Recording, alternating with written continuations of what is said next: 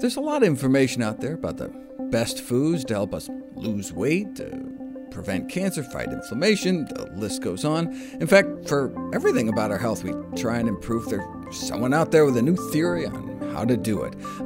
But what does the science say? Welcome to the Nutrition Facts Podcast. I'm your host, Dr. Michael Greger, and I'm here to give you the evidence-based approach to take the mystery out of the best way to live a healthier, longer life. Peer-reviewed evidence is our bailiwick here at Nutrition Facts. But what happens when industry tries to manipulate the research to fit their own agenda? In our first story, we look at how the sugar industry attempts to manipulate the science. Corporations are legally required to maximize shareholder profits, and therefore have to oppose public health policies that could threaten profits. It's just how the system is set up. Unequivocal, long-standing evidence shows that to achieve this, diverse industries with products that can damage health have worked systematically to subvert the scientific process. Take the sugar industry, for example. Internal documents show that they were concerned that health food faddists were becoming an active menace to the industry. Sugar was under attack, and many of the poor, unfortunate public swallow the misinformation broadcast by the propagandists. What were books like Yudkin's Pure, White, and Deadly saying? All of the propaganda is to the effect that sugar is a non-essential food. No! How dare they say sugar is a non-essential food? Next they'll be saying it's not really food at all. And that was the sugar industry's line. Sugar is a cheap, safe food. And this coming from the founder and chair of Harvard's nutrition department, Frederick Stare, long known as Harvard's sugar-pushing nutritionist.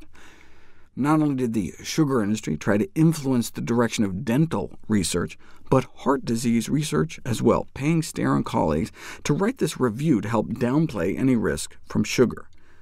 Now, to be fair, this was 5 years before we even realized triglycerides were also an independent risk factor beyond just cholesterol. The main reason attention stayed focused on saturated fat is not because of the might of the sugar industry. There was just not as much data to support it. In fact, the even more powerful meat and dairy industries loved the anti-sugar message.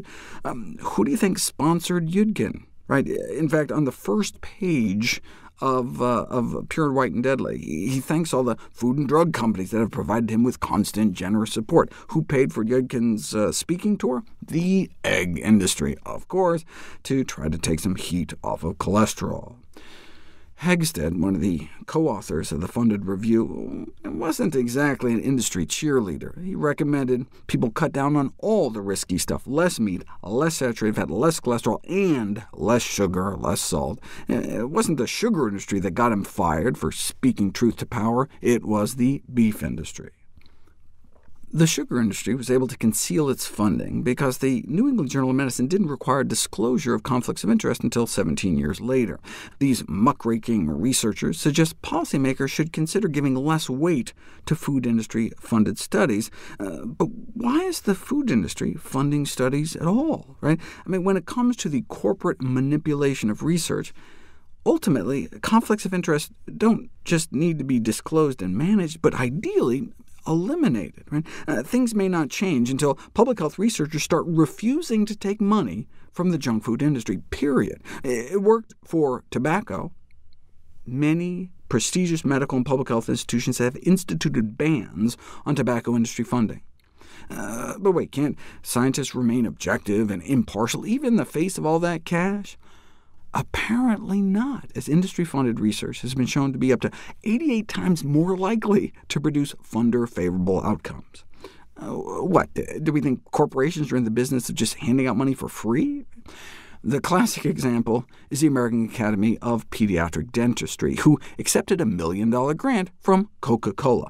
Before the grant, their official position was that the frequent consumption of sugary beverages can be a significant factor in the initiation and progression of dental cavities, which after the grant changed to scientific evidence is certainly not clear on the exact role the soft drinks play.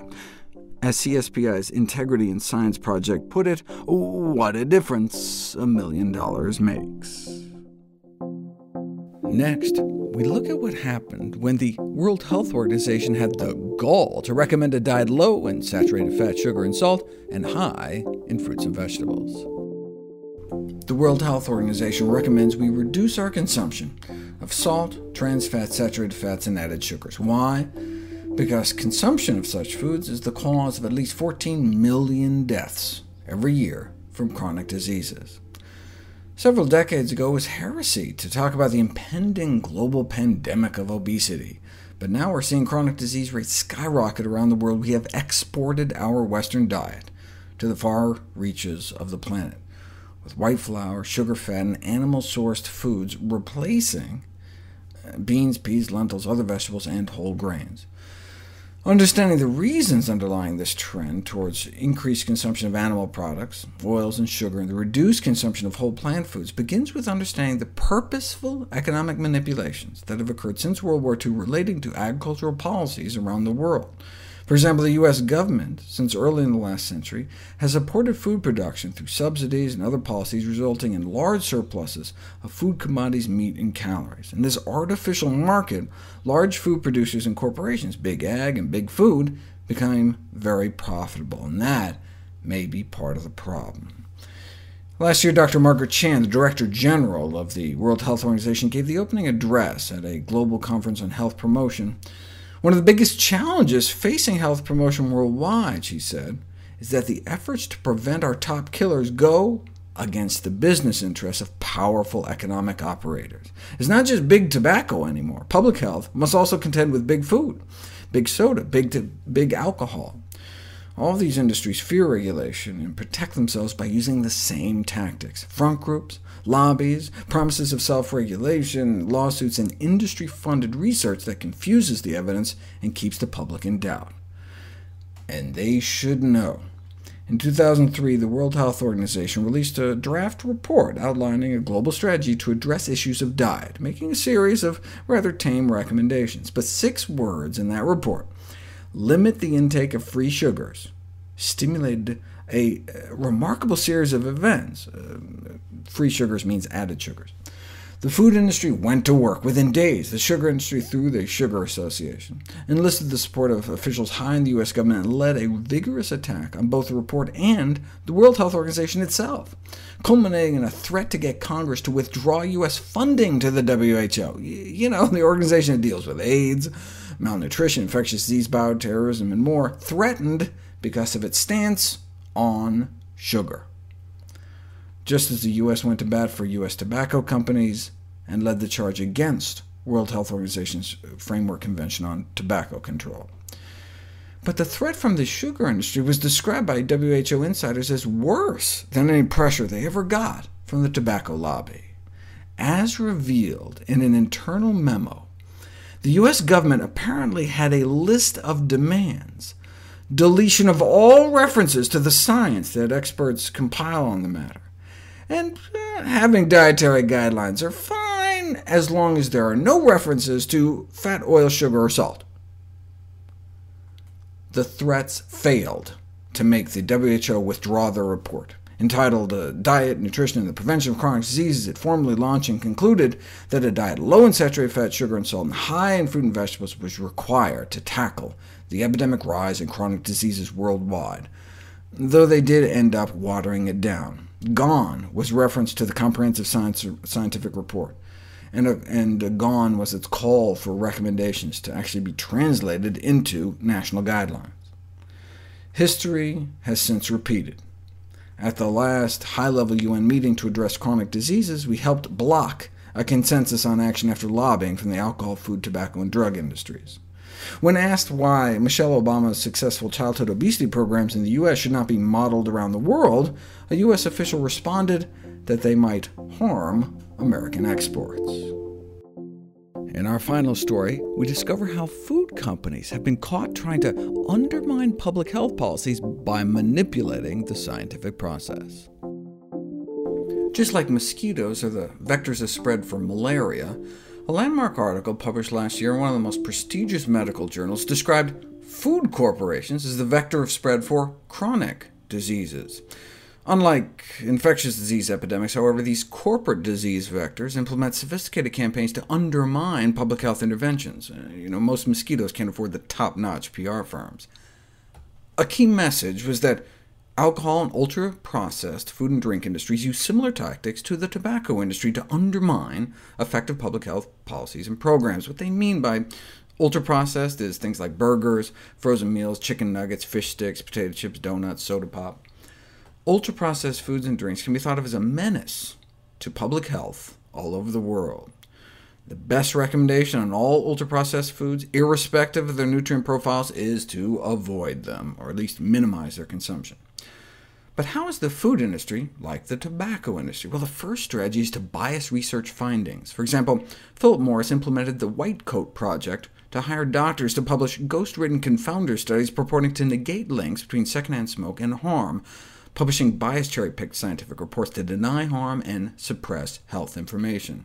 Similarly, funding from these large food corporations biases research. Studies show systematic bias from industry funding, so we get the same kind of tactics from the food industry, supplying misinformation, use of supposedly conflicting evidence, and hiding negative data.